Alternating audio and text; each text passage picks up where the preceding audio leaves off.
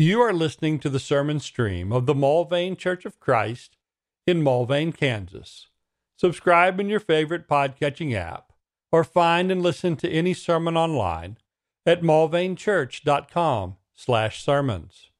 All right, Psalm 30, we will notice some very familiar lines in Psalm 30.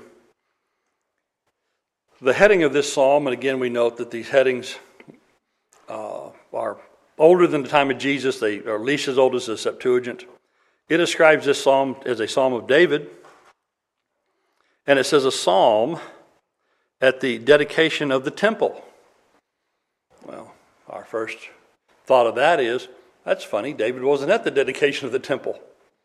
But it appears that just as when he had left piles of cedar timbers and stacks of iron and bronze and fittings and all sorts of things so that the temple could just be, as soon as Solomon was enthroned and said go, they could just go start picking up supplies and putting things together. It appears he might have left also a stack of songs for when it was ready.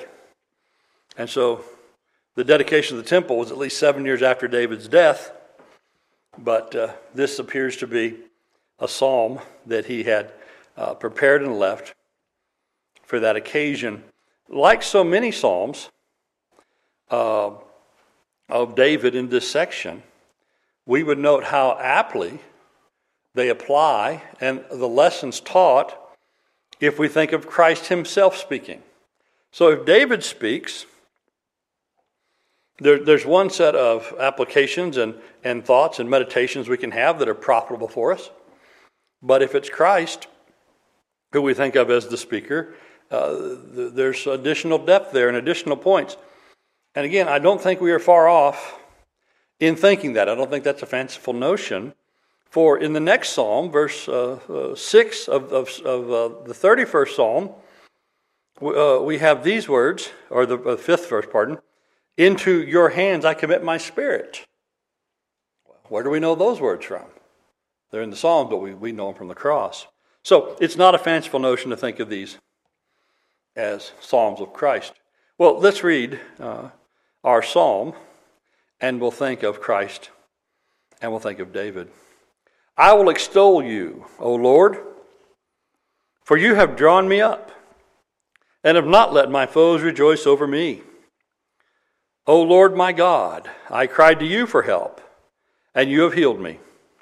O Lord, you have brought up my soul from Sheol, and you restored me to life from among those who go down to the pit. Well, if it's David, that's an apt metaphor. Coming back from the grave to enjoy the things of life when all would have seemed hopeless. But if this is the words of Christ, that's absolutely literally true. Right? So then the familiar words, probably to us for this psalm, verses 4 and 5.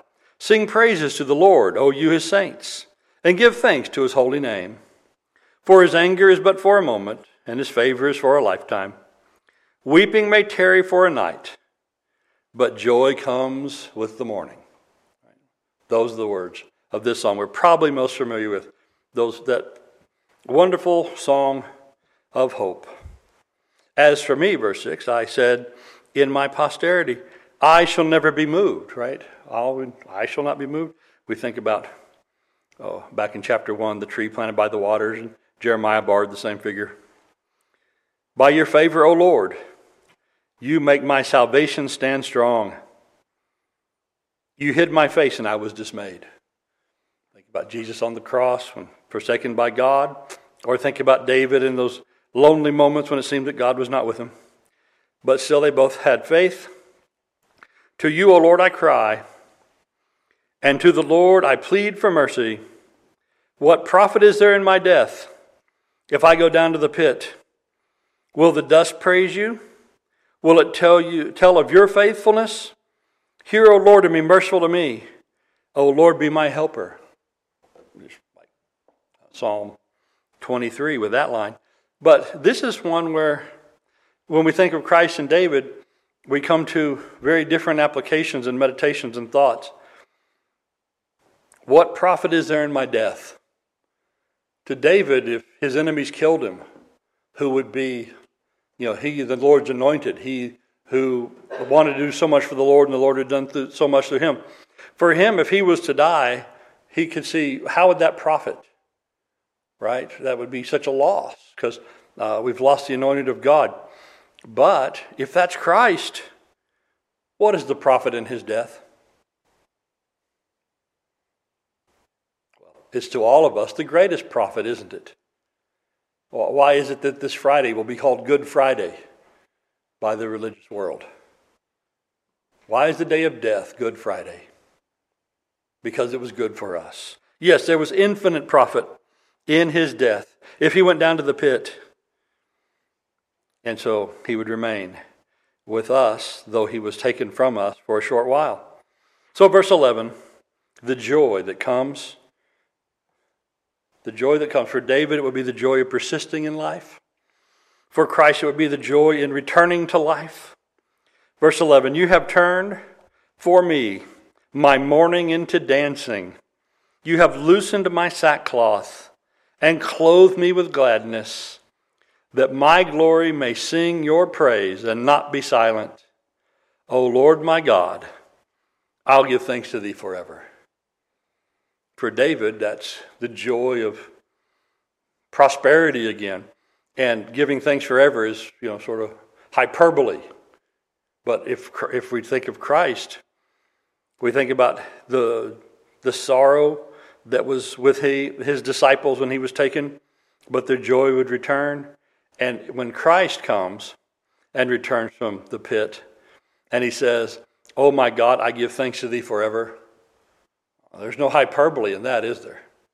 It's the actual literal truth. Just like Hebrews would say, that he ever lives to make intercession for the saints. He ever lives.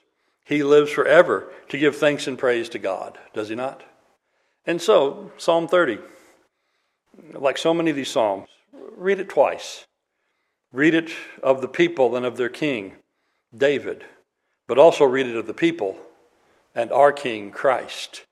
And we see new depths for us to consider. Thank you for listening to this sermon from the Mulvane Church of Christ.